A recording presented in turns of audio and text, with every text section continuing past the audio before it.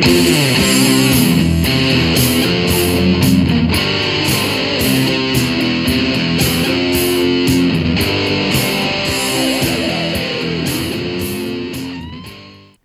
hi! Welcome to Someone Else's Movie, the podcast where an actor, writer, director, or nebulous industry figure gives a little love to a movie they didn't make. I'm Norm Wilner, senior film writer for Now Magazine, and this is the other thing I do. My guest this week is Daniela Saioni, a comedian, screenwriter, and script supervisor on projects like My Big Fat Greek Wedding, The Boondock Saints, Suits, and the first season of People of Earth. She's also the creator, producer, and host of Toronto's West End Girls stand-up show. She's also an old friend. We've known each other, 30 years now, since film school, which makes it perfect that she should choose Grosse Pointe Blank, the delightful satirical 1997 action comedy that gave John Cusack the role of his career. Look, it's my show. I get to make those declarations. Cusack played Martin Blank, an elite international assassin assigned to carry out a hit in his Michigan hometown on the weekend of his 10th high school reunion. Set on a collision course with his past and undergoing a bit of an existential crisis, Martin will be forced to reckon with his moral choices, his place in the world, and Debbie Newberry, the girl he left behind. Also, murder. You know how it is. This is Someone Else's Movie. Well, I'm a comedy writer, and I aspire to be a great dialogue writer. I think that's going to be my forte. If people have written about my work, which is great. But Grosse Pointe Blank is, to me, one of the great examples of comedy writing, especially in dialogue. It's really smart. It's really funny. It's a high concept as well. It just is a classic, and it combines two genres that at the time, I had certainly never seen the combination of romantic comedy and action before. Yeah. And that alone is clever. But, I had read just when you asked me to do this, I read early reviews of it and they weren't great. Yeah, it was. Well, when did you first see it? Would you have seen it? Oh, I saw it in the theater. I don't exactly remember who I was with, probably my best friend, but we loved it. I just remember loving it, and it just had everything I needed at the time. Of course, it speaks directly to me because he's going to his class of 86 reunion. I mean, we're exactly that age. Of course, the music and everything, it's exact, Yeah. You could not find a more appropriate audience member than me. Even though it doesn't pass the Bechdel test, when you look back on it, no, it really does not. But I didn't care because the women had so many, and I didn't know about it at the time I saw it, of course. But the women had all kinds of interesting things to do in the movie as well. But even though, yeah, it's weird, right? I mean, it is in a lot of ways. I've been arguing for Shaun of the Dead as the original mashup film. Oh yeah, but I think, and then to do that, I also have to say, but there's also Galaxy Quest. Oh yeah, which predates Shaun by 5 years. Yeah, Grosse Pointe Blank was 2 years before Galaxy Quest, and it is It's a play on 80s romantic comedies because of the presence of John Cusack, obviously right away. And then also, weirdly, you have the John Woo scale violence that kind of pushes into everything. Well, as I watched it again for this, and I was like, oh my God, this is a John Hughes film with rage. It is... Yeah. It has all the elements, right? It's got the casting of a John Hughes movie. It's got the soundtrack. It's got the shooting style. It's got, the structure. It's got the... are the boy and girl going to get together? So it's like how, I actually had a theory at one point. I wonder, because I think at that point, John Hughes had quit the business in a, not in rage, but in a, like, he was just tired of Hollywood and he just wanted, and I had this feeling at the back of my head that he must have been somehow involved, because this screenwriter who first pitched the idea, like he was an unknown, and he still didn't do anything after. And then he did, according to his obituary, which I just found out he died. Timothy Yankowitz he made a living rewriting other people's scripts, which you can make a great living at, of course. But he never, and he had other things optioned according to his family. But I thought, at first is this a fake bio? Is this a fake obit? You think it's they created the character so Cusack wouldn't have to take credit for it? I was really surprised. I found out that this script had been kicking around for a while. Since 1991. Yeah, which would make even more sense because John Hughes was active then, but he'd stopped making high school movies and he started making the weird stuff like Curly Sue and Uncle Buck, films that are fondly remembered by people who were really young when they first saw them. But he stopped with the social commentary, he abandoned all that stuff and just started making dumb movies, and then someone else sort of picked up the torch in a weird way with this. And I really surprisingly found out that Kiefer Sutherland Yeah. was going to be Martin Blank, was attached to it in 93. Yes, that's right. And I mean, yeah, I could see it. I sort of could. Like, right after Flatliners, that Kiefer Sutherland could do it. But what a radically different film it would have been. And also because Cusack and his guys, like Steve Pink, Yes. and would not have rewritten the script into what it is. Yeah, that's true. That's true, right? I mean, yeah, you look at their stamp in the future and High Fidelity and Hot Tub Time Machine, which I've never seen Hot Tub Time Machine, but but they obviously had, continued on and also the fact that it was set in Grosse Pointe and Detroit, and John Hughes being from that area, I just was convinced that somehow he was secretly pulling the strings. Yeah, but we were also influenced by that era. That it's quite possible that I had this. I guess it was a secret fantasy that he kept writing. But did you read how the writer Tim Yankowitz died? No. He was asked at he was living in Santa Barbara, and he was near one of the USC campuses, and the professor said, "Hey, can you come talk to my class tonight about Grosse Pointe Blank?" And he had a heart attack. He presented the film and had a heart attack right there. And I was like, okay. At the screening. At the screening. He spoke about it. It was just during the Q&A. And he died. And he was like in his 50s or something. He was not old. So, yeah. So, is that a fake obit? That's the kind of thing there's going to be witnesses. Yeah. Exactly. That's horrible. Yeah. And what a legacy to leave, too. Just like this really idiosyncratic movie that no one remembers you for because everyone just sees John Cusack. Yeah. Like, I do think, even in a world that gives us Say Anything in High Fidelity, I do think it's I think it's the ultimate of Cusack's career. It's just, it incorporates everything he's always talked about.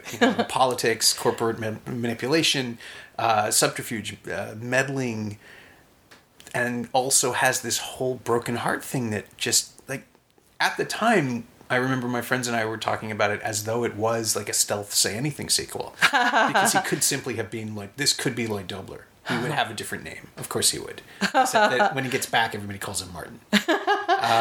But the continuity of that, like the sense that this and Say Anything in High Fidelity are this weird trilogy of like John Cusack as the broken heartthrob that everybody needs to fix. And I think actually Grosse Pointe Blank was the first film his company did, right? It was the first film he produced. So he had such a deep hand in it.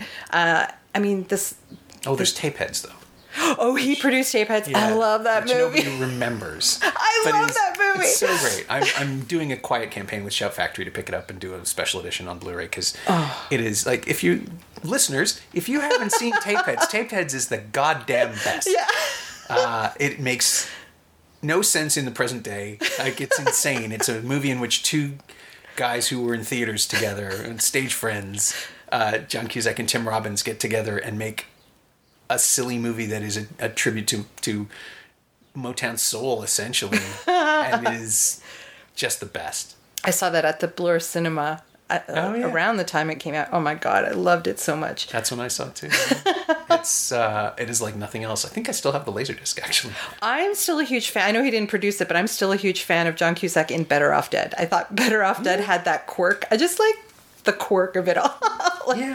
He's had a really interesting... of course he's had a really interesting career. That's a dumb thing to say.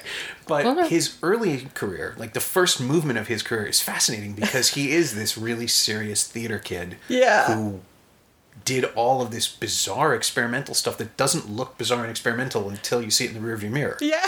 Because in the 80s, everything was stylistically, you could do whatever you wanted, and you could be silly, or you could be serious.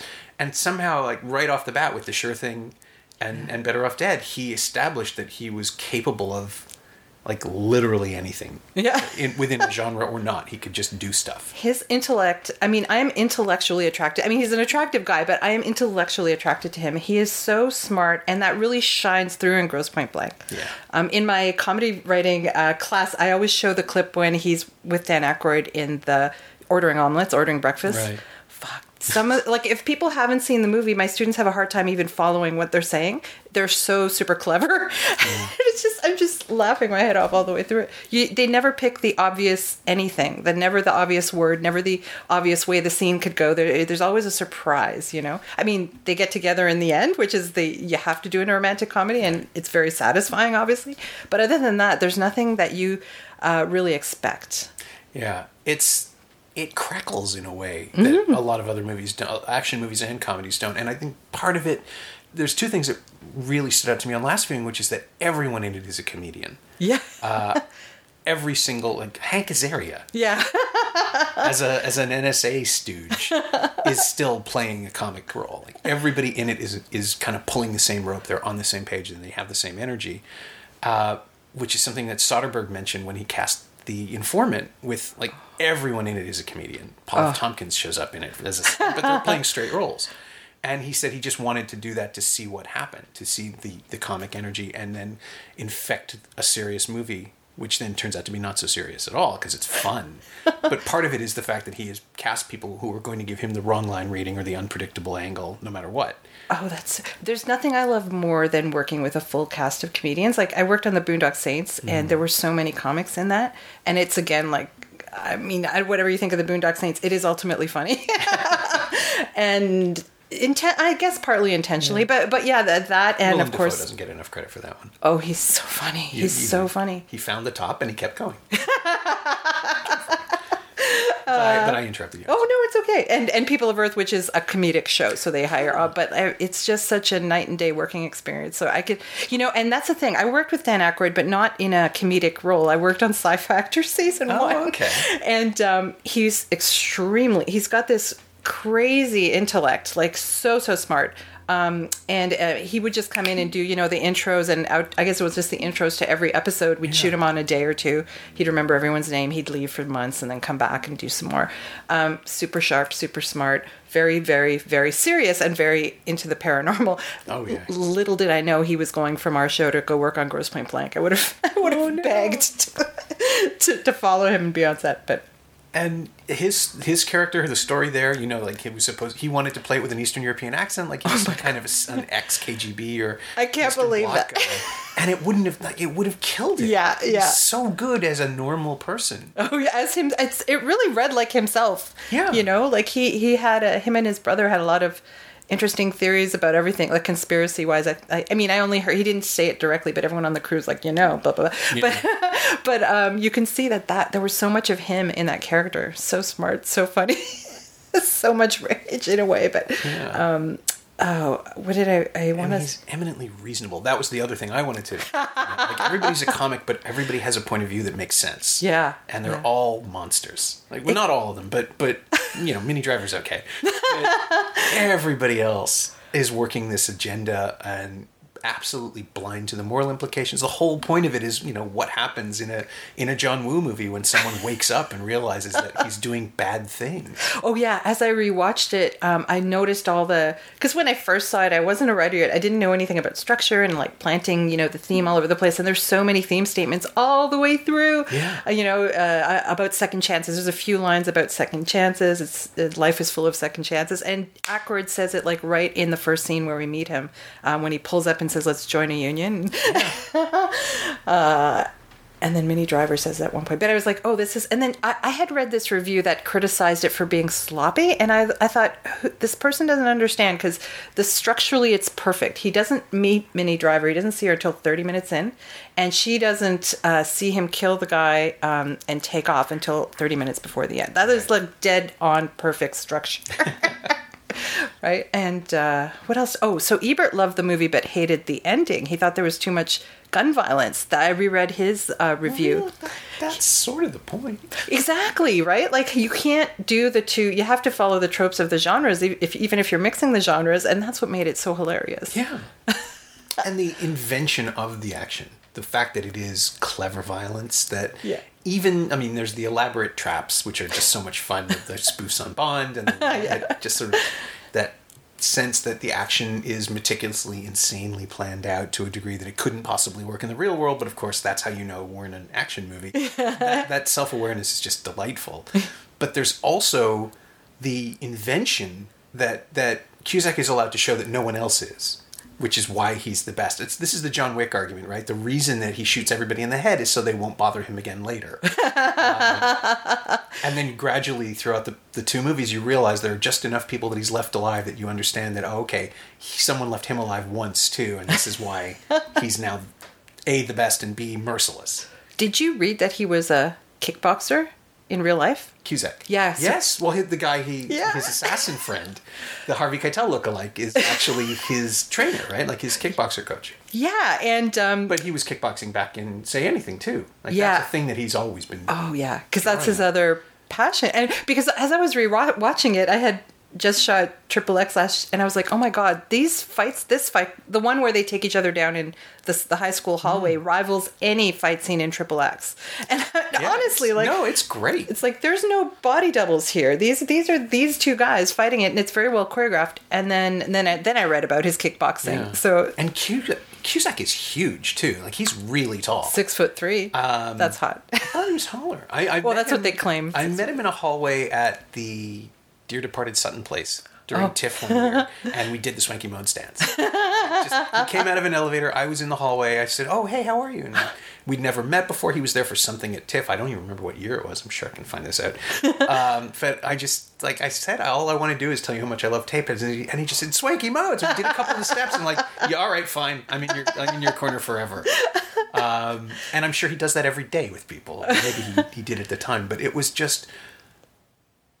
He is, Martin Blanc is pretty much who he is, I think, with the addition of being an elite assassin. But I don't think he's acting so much as just channeling. I think that's it's a really and he gets no credit for this incredibly naturalistic performance in the middle of this action movie where people are blowing each other's faces off. But he is just so good and so immediate in every scene. And the baby scene. Yeah, I was going to say, like, you can have him just be still and stuff comes out.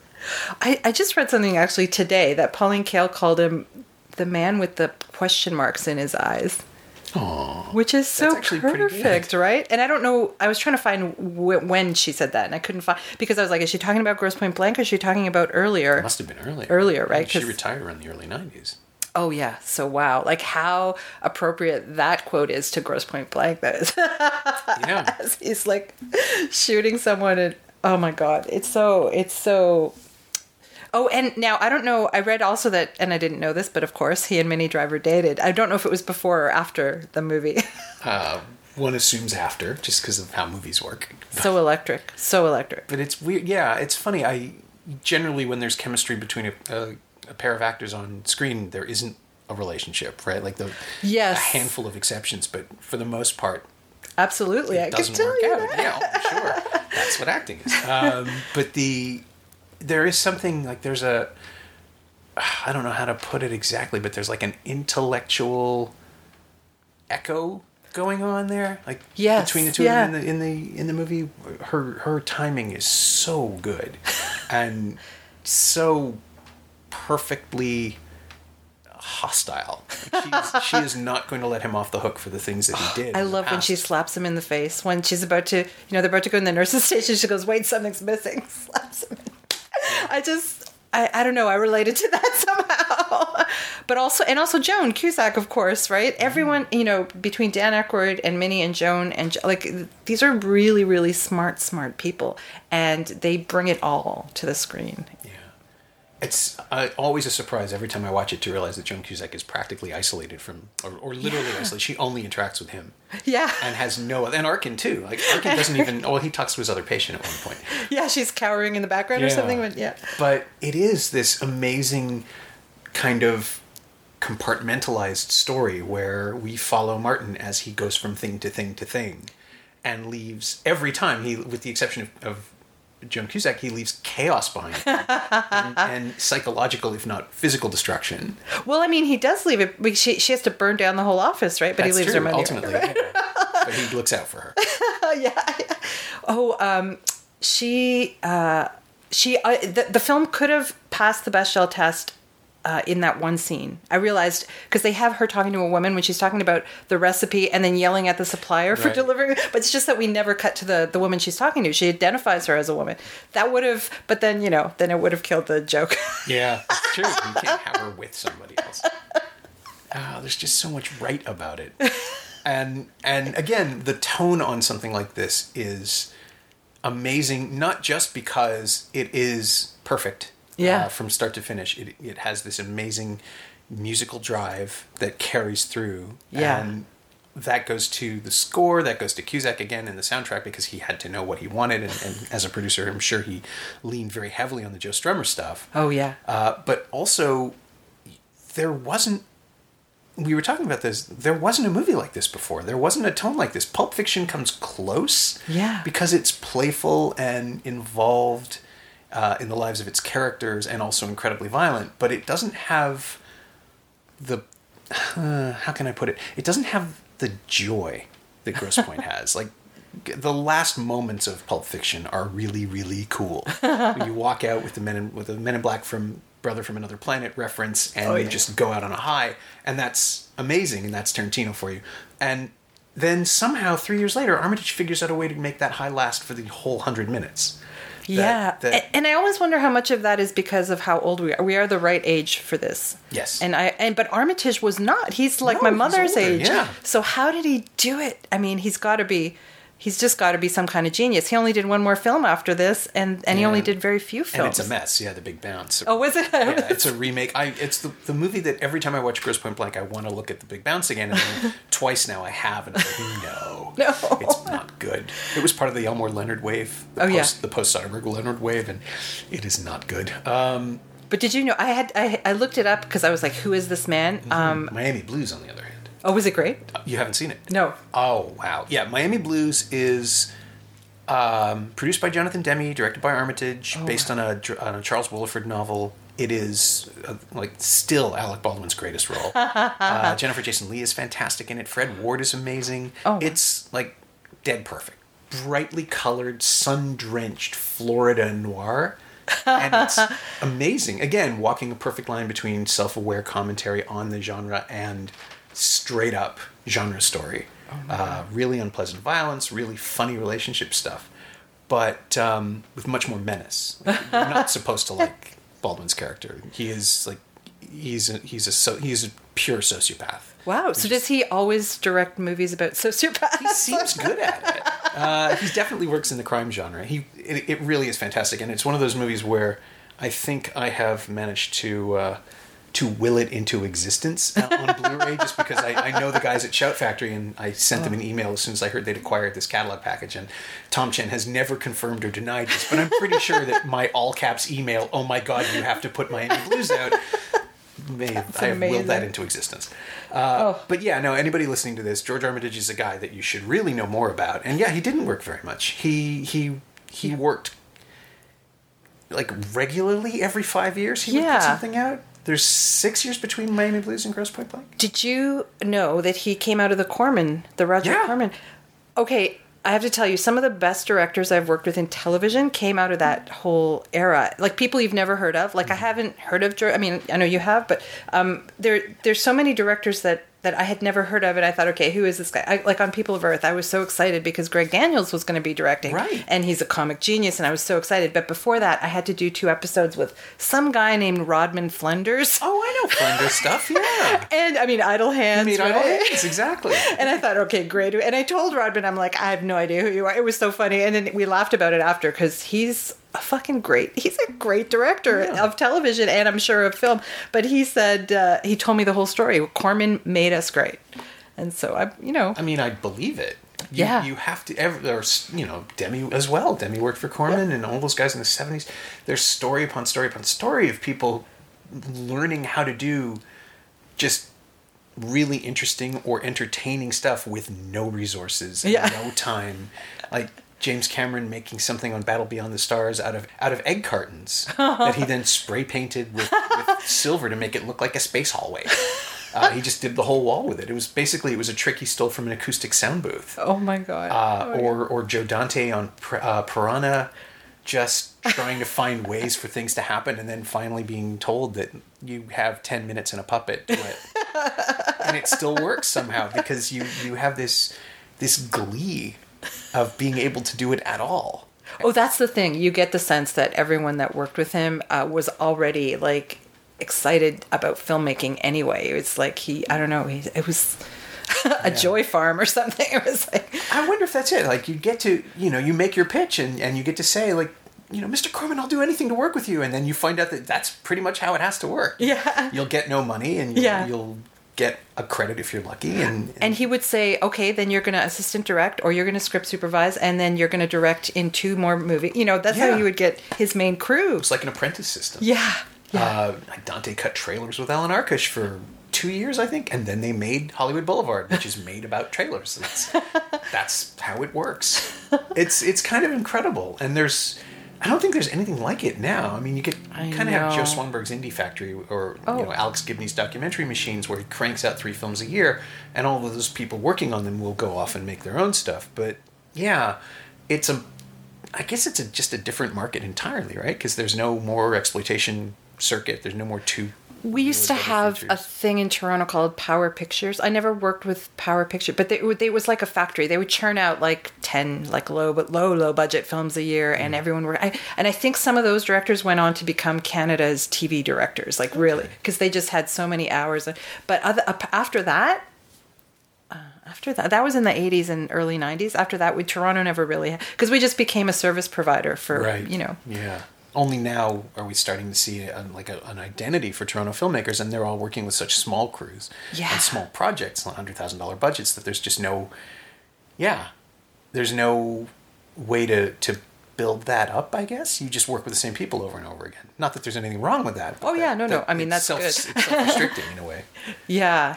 There's no like linchpin like Corman was, there's no visionary at the helm saying, and it would be nice if a body like Telephone could be the visionary that would say, okay, but there's none of that, right? They're not allowed to have vision. They're not allowed to have I think that's sort of the inherent problem with Telefilm, is that you have to maintain things so they can be the same next year. Like, so the funding can stay the same, so the distribution can stay the same.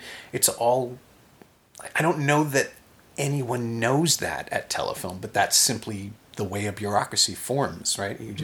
You perpetuate what's already going on, and then you get trapped in perpetuating. And we very rarely do high concept films in Canada. Like I think Good Cop, Bon Cop was was high concept, and it was one of the only high grossing Canadian films. It's like we don't. Then we tried with Foolproof, and that was bad. Oh, I didn't see that. Oh, okay. It's not. It's nobody's fault. It's just it feels like the Super Channel version of a Hollywood movie.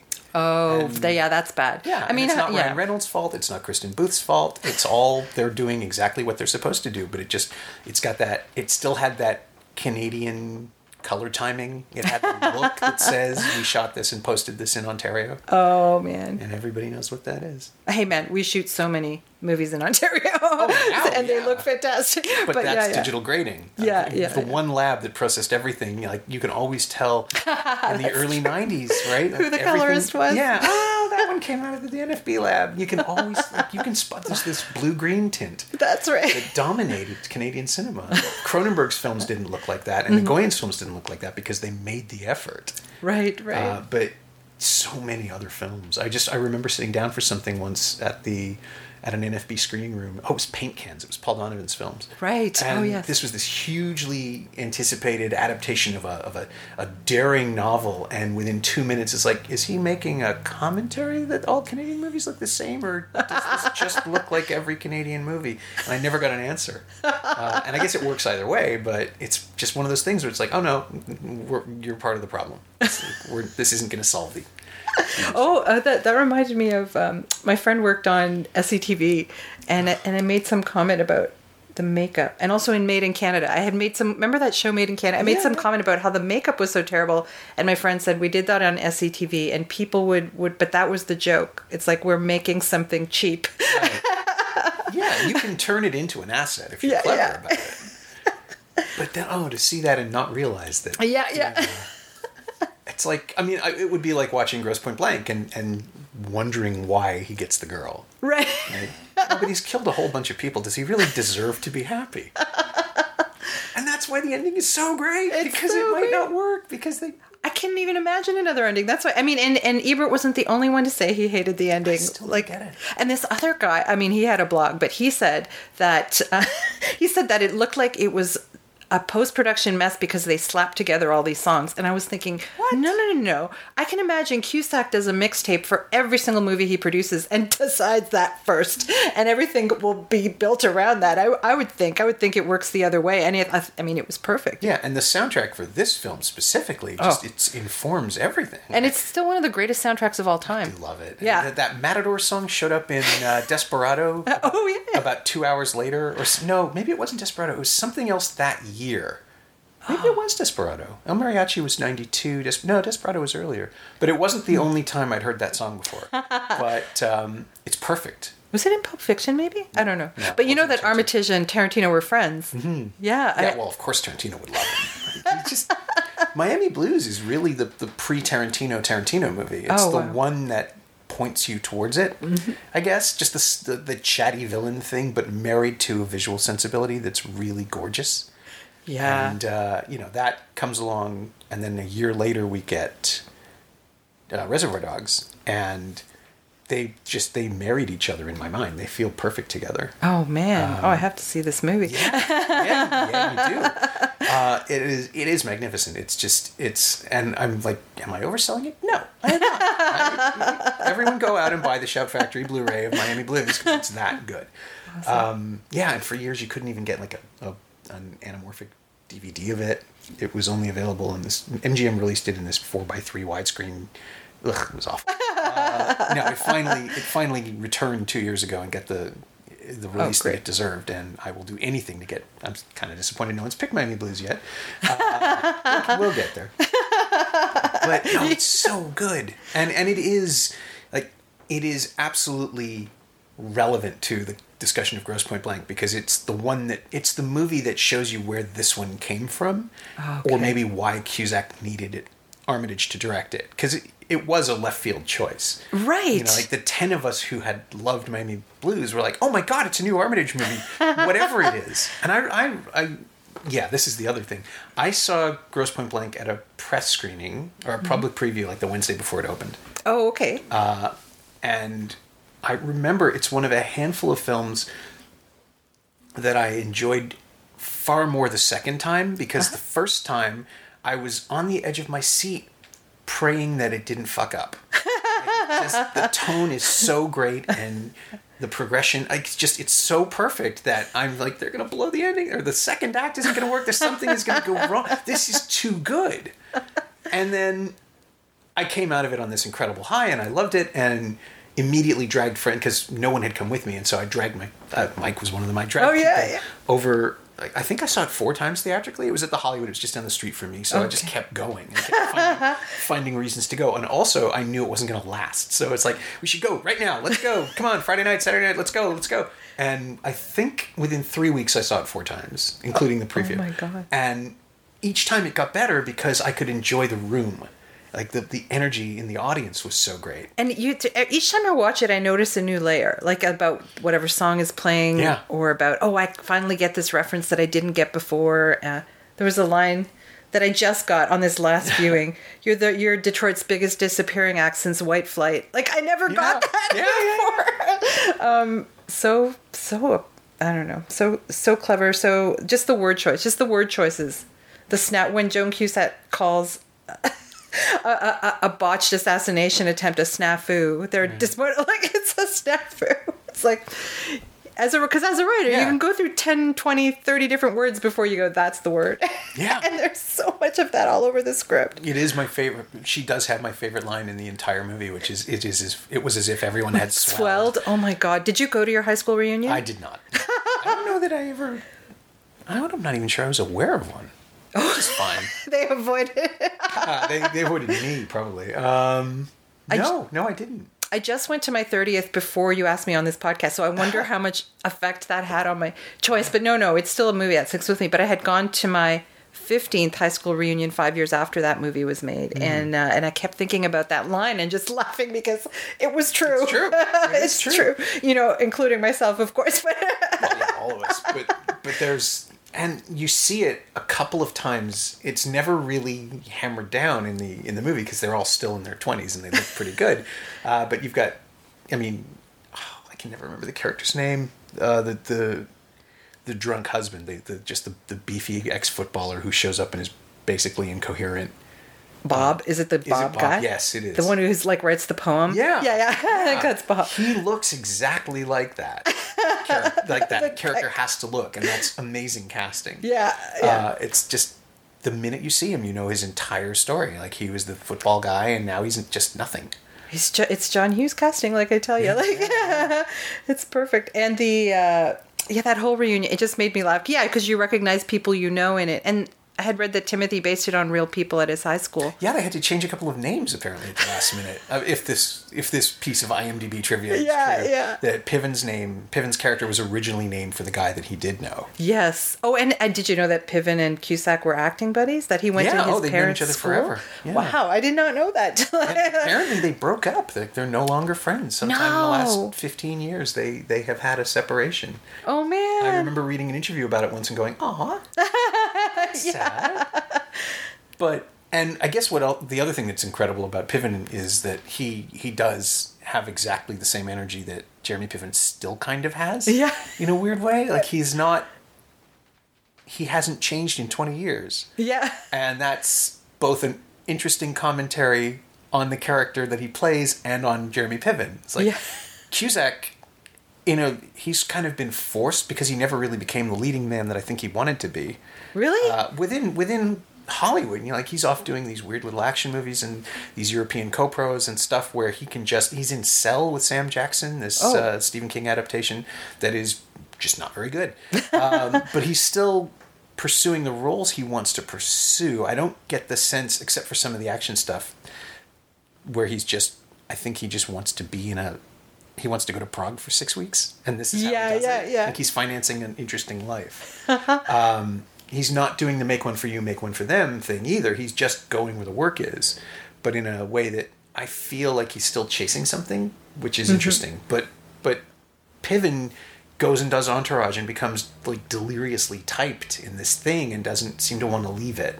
Huh. And I wonder how much of it is him, because I mean, I thought he was. I didn't watch a lot of Entourage because I thought he was an asshole. It's possible, or maybe he's the best asshole. Yeah.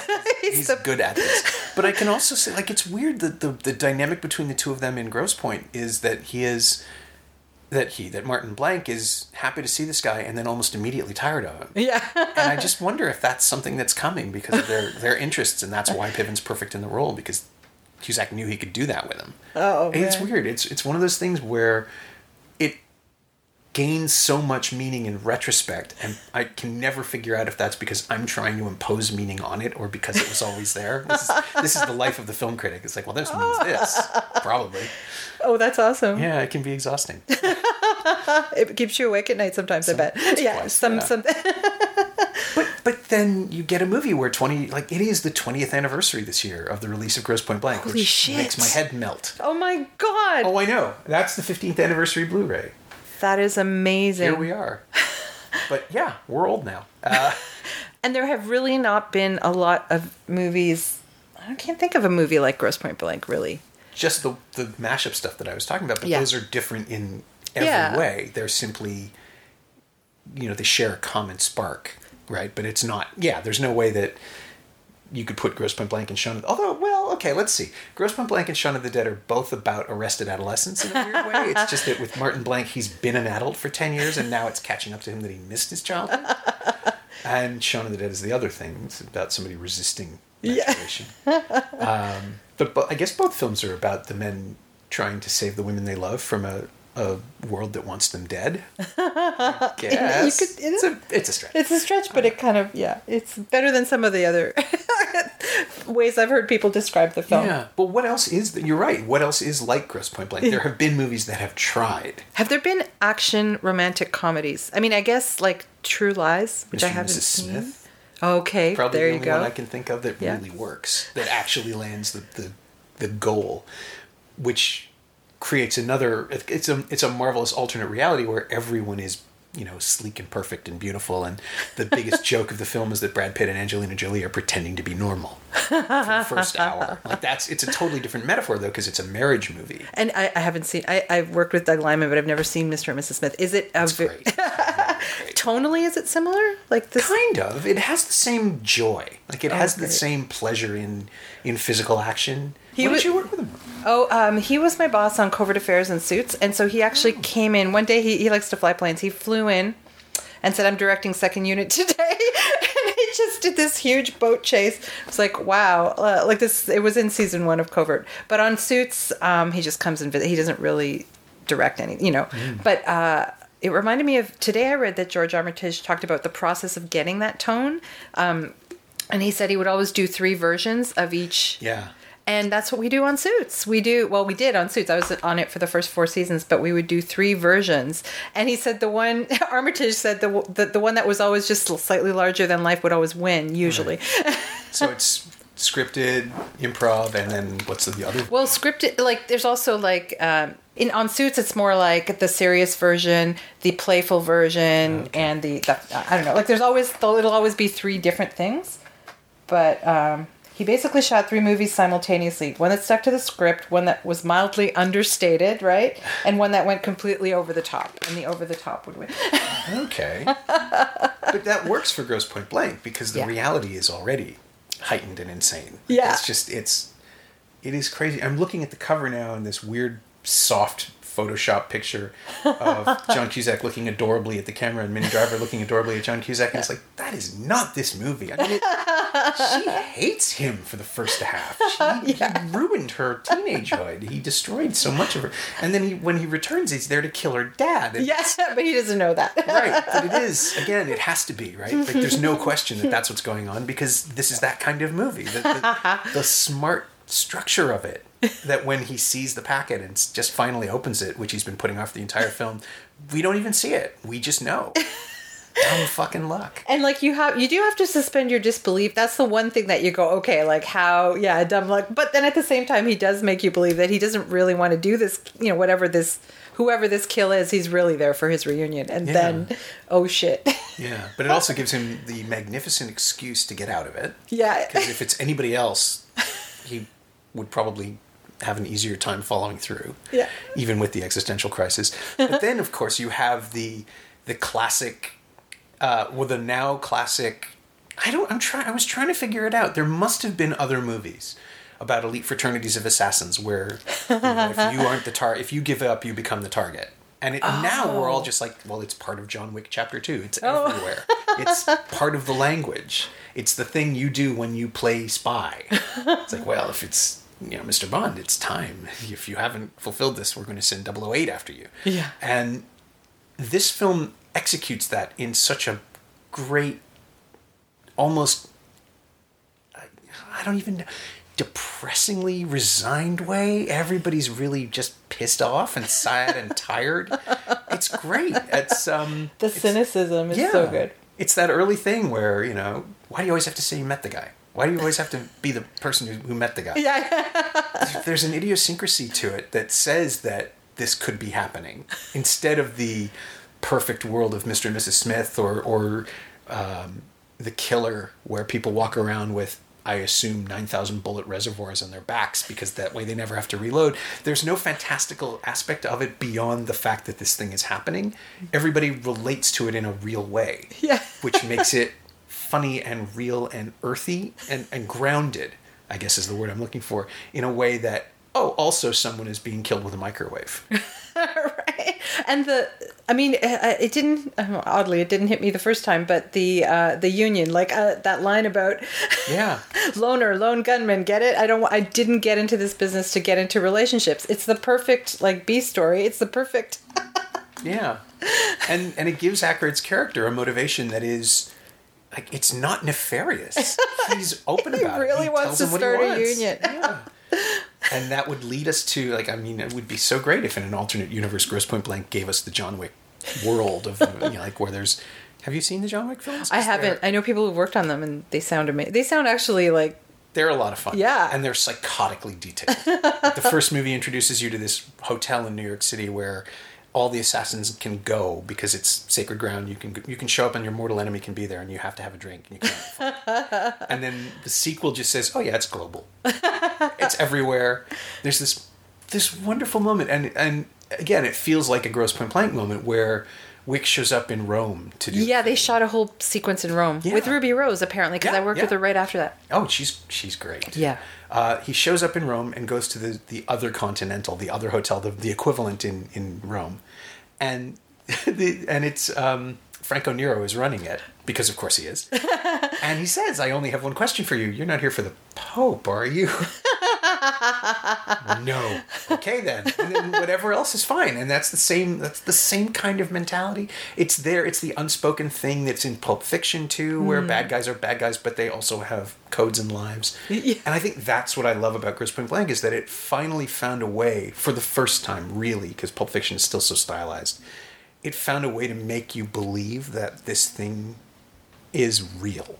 And that this spectacular violence is invading people's lives, like the convenience store thing. Oh, that's insanity. Genius. But it's so great. You can't go home again, but I guess you can shop there. Yeah. That's my other favorite quote. Yeah. And then you destroy it. Yeah. And ultimately, his home is destroyed twice. Oh, we did an homage. We stole that scene on Suits where he goes to visit his dad's grave and he pours the whiskey. Mm-hmm. You'll see that on Suits, Harvey. Yeah. And I don't know if that... I mean, we often paid homage. Like, they would often reference 80s and 90s direct quotes or plot lines even. But that was, like, verbatim. Did they do that in any other movie? I'm sure there's a bunch of... Subsequently, though, I think, like, I'm trying to picture it if I'd ever seen it before. Yeah, it's like I hadn't seen it before, but... the idea of pouring one out isn't new. Yeah. The framing in the shot. Yeah. Pouring it out over the grave of your... Then it tells the whole story without a single word, right? Like, that was the beauty of that. It's funny how fast they dealt with his father and mother. Like, one scene, boom. Yeah, because you can't dwell, right? Like, if you ask too many questions, it falls apart. Well, what do you mean you had a certain moral flexibility? I would love to see the recruitment scene, but I don't need to. Yeah, right. Like, the way he relates it to someone while he's trying to he's trying to smooth it down and take the edges off of it and make it sound reasonable is infinitely funnier than anything, and sadder too, because he doesn't really have the facility to connect with his emotions and talk about what that meant. It's great. It is the perfect combination of script and character and actor. It's one of those things where I like High Fidelity, but I regret that he doesn't take a moment and go out and shoot somebody. Just in the middle of a scene. Sorry, I have to take this call, kind of thing. It could have happened. He doesn't get to kickbox either in High Fidelity, does he? No, I don't think so. Right. Does he take Tim Robbins down? I can't remember. I just remember he calls him a patchouli-wearing motherfucker or something. Yeah, I think... It's been a while since I've seen High Fidelity, but I think Robbins gets the better of him, doesn't he? Like, doesn't he? Oh God, I don't know. It's been a while. I just remember the patchouli line. Well, people, tell us on Twitter. Yeah. Tim Robbins is out there. You're welcome to come on the show and defend yourself. Just, with words. But yeah, it is. I just love this movie so much. I'm so glad you picked it. It's such a great choice. And, we've known each other 30 years. So it's insane that a film like this can resonate in so many different directions or just be enjoyed as a simple action movie. Yeah. Because it still can. And, anything that gets it back, it gets it back into circulation. I was shocked about the box office. It only, according to IMDb... tanked. Well, no. I mean, it made twice its money back, but $28 million is not a lot. Not good. No, 97 too. It should have been... 97 was the year of, like, dueling... Wasn't it Volcano movie year? Or was that... Well, they said it was High School Reunion year. Like, I had forgotten, but Romy and Michelle's High School Reunion came out 2 weeks later. That fast? I knew they were the same year. Jesus. But I remember enjoying that movie, but I don't remember that movie. It's pretty good. I have to say, it is pretty good. It is.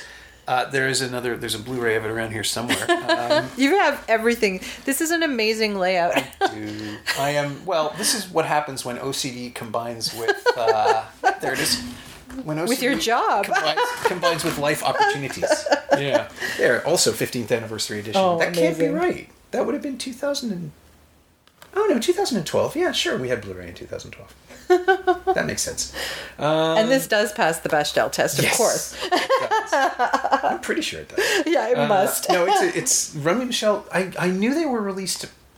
Was it 2 weeks apart? Well, I read that. I read that in someone's blog. One was spring and one was fall, but you could be like, that may be right. I mean, that's a crazy choice, I guess. And they were saying it's the year of the run of the high school reunion movies. I don't remember any other high school reunion. No, those were the only ones I can think of.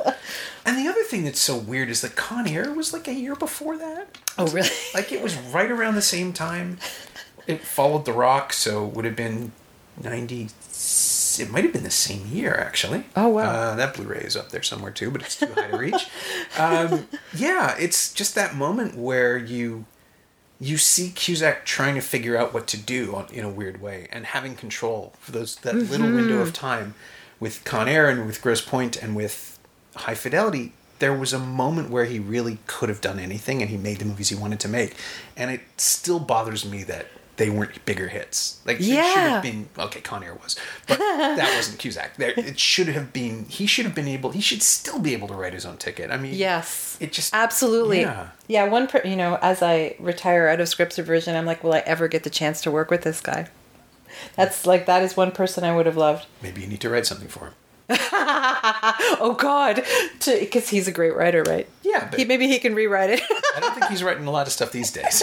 You probably that's the other one that's I don't want to let the episode go without mentioning War Incorporated, which was his kind of sequel, which is I just read about that and I'd good. Never heard of it. Yeah. So, like, was it the same characters or no? Okay, no. He's other than dressing the same, which is kind of his thing anyway. Yeah.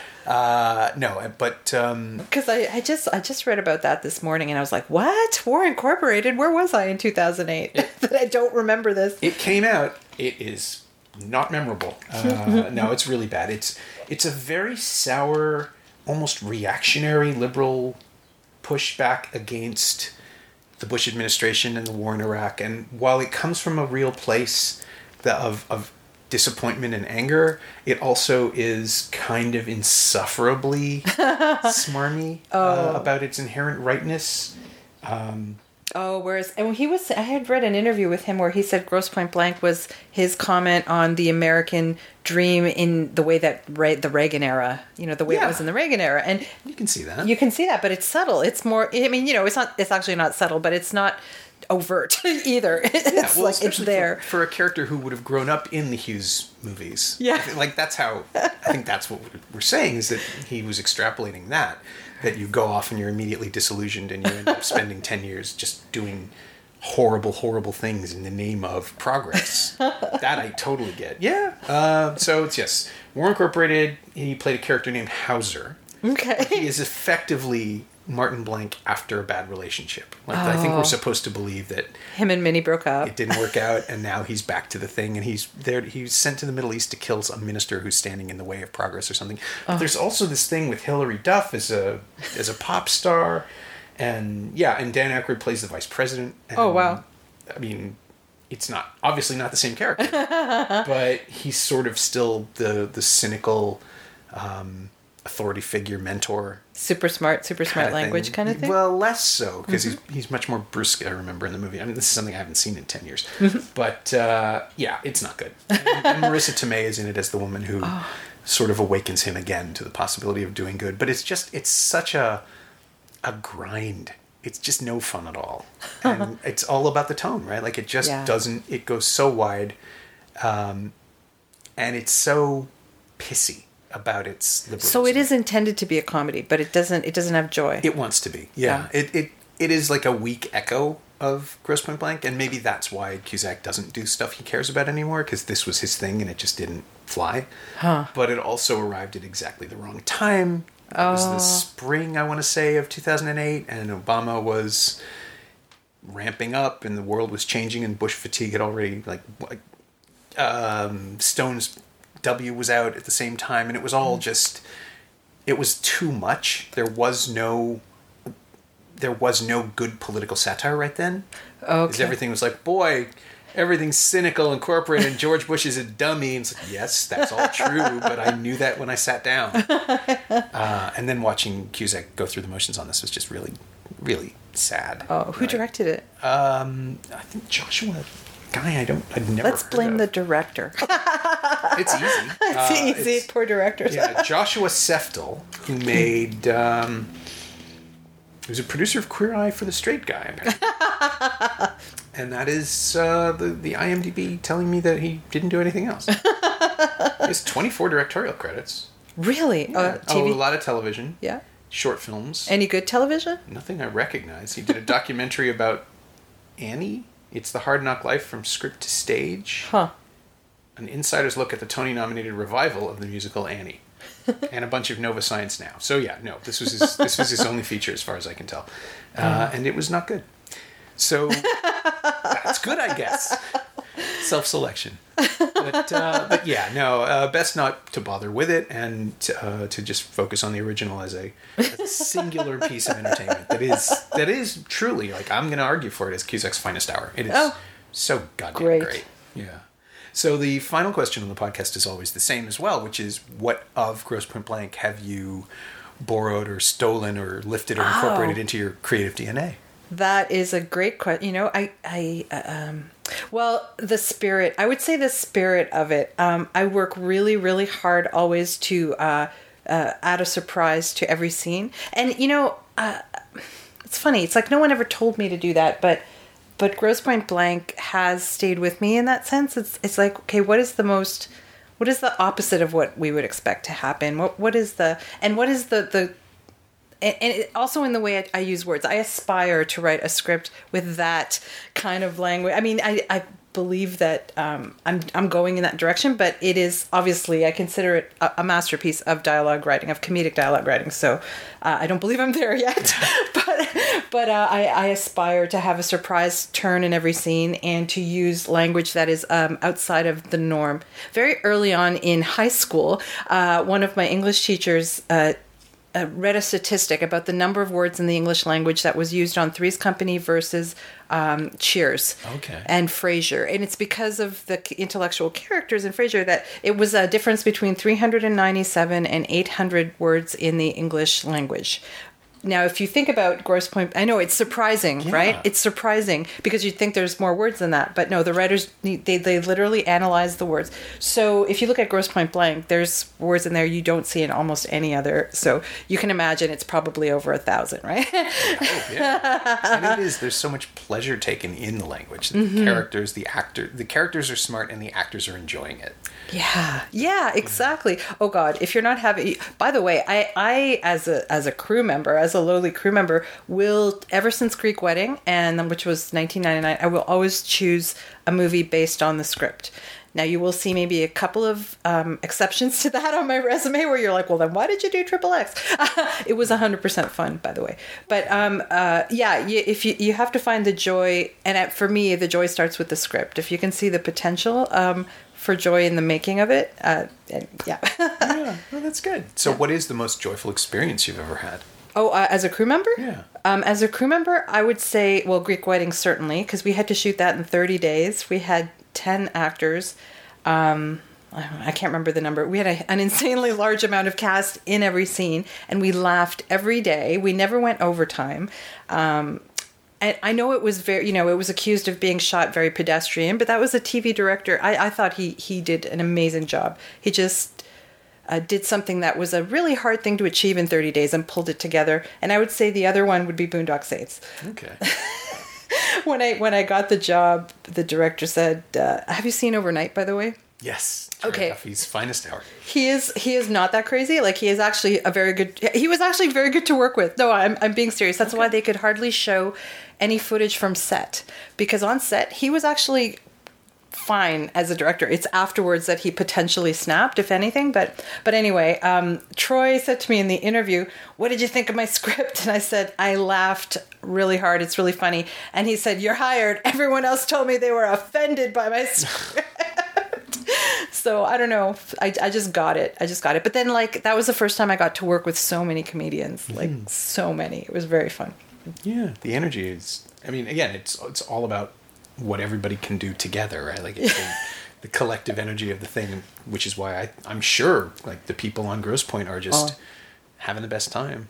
I hope so anyway. I know that Woody Allen sets are very serious. Like that's what I've worked with some of his crews and they're like, he's really super serious. You're not allowed to laugh. And if you laugh on set, they're not going to laugh on screen kind of thing.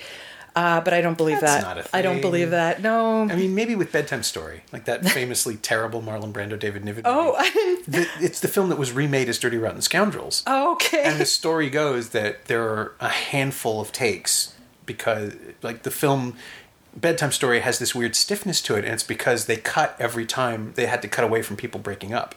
People laughed constantly on the set, but you watch it and it's this dead thing. It's not funny at all. Oh. And then you see Dirty Rotten Scoundrels and it's the same script with some minor variations, and they change the nature of the Glenn Headley character.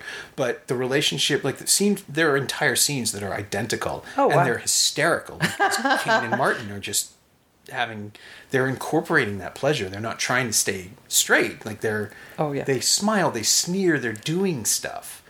And Grosse Pointe has the same kind of energy to me. It's the fact that Aykroyd and Cusack genuinely enjoy their scenes together, even though Cusack hates him.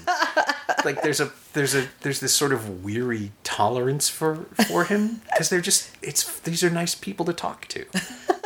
And yeah, they're equally matched in terms of wits and ability. It's so funny. Yeah, a couple of Chicago guys just yeah, really. Yeah. So okay, so go do that as a screener. Okay, yeah, I could do it. I could do it. No problem. I'm also from the class of '86. I could do this. There you go.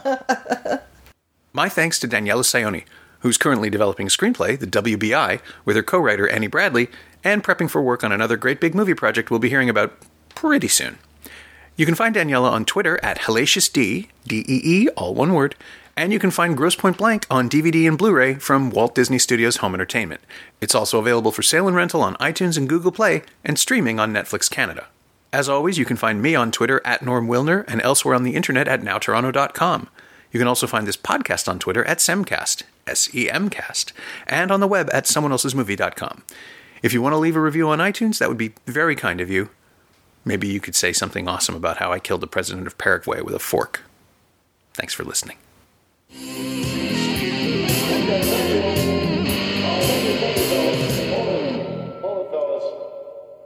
afraid you're just too darn loud.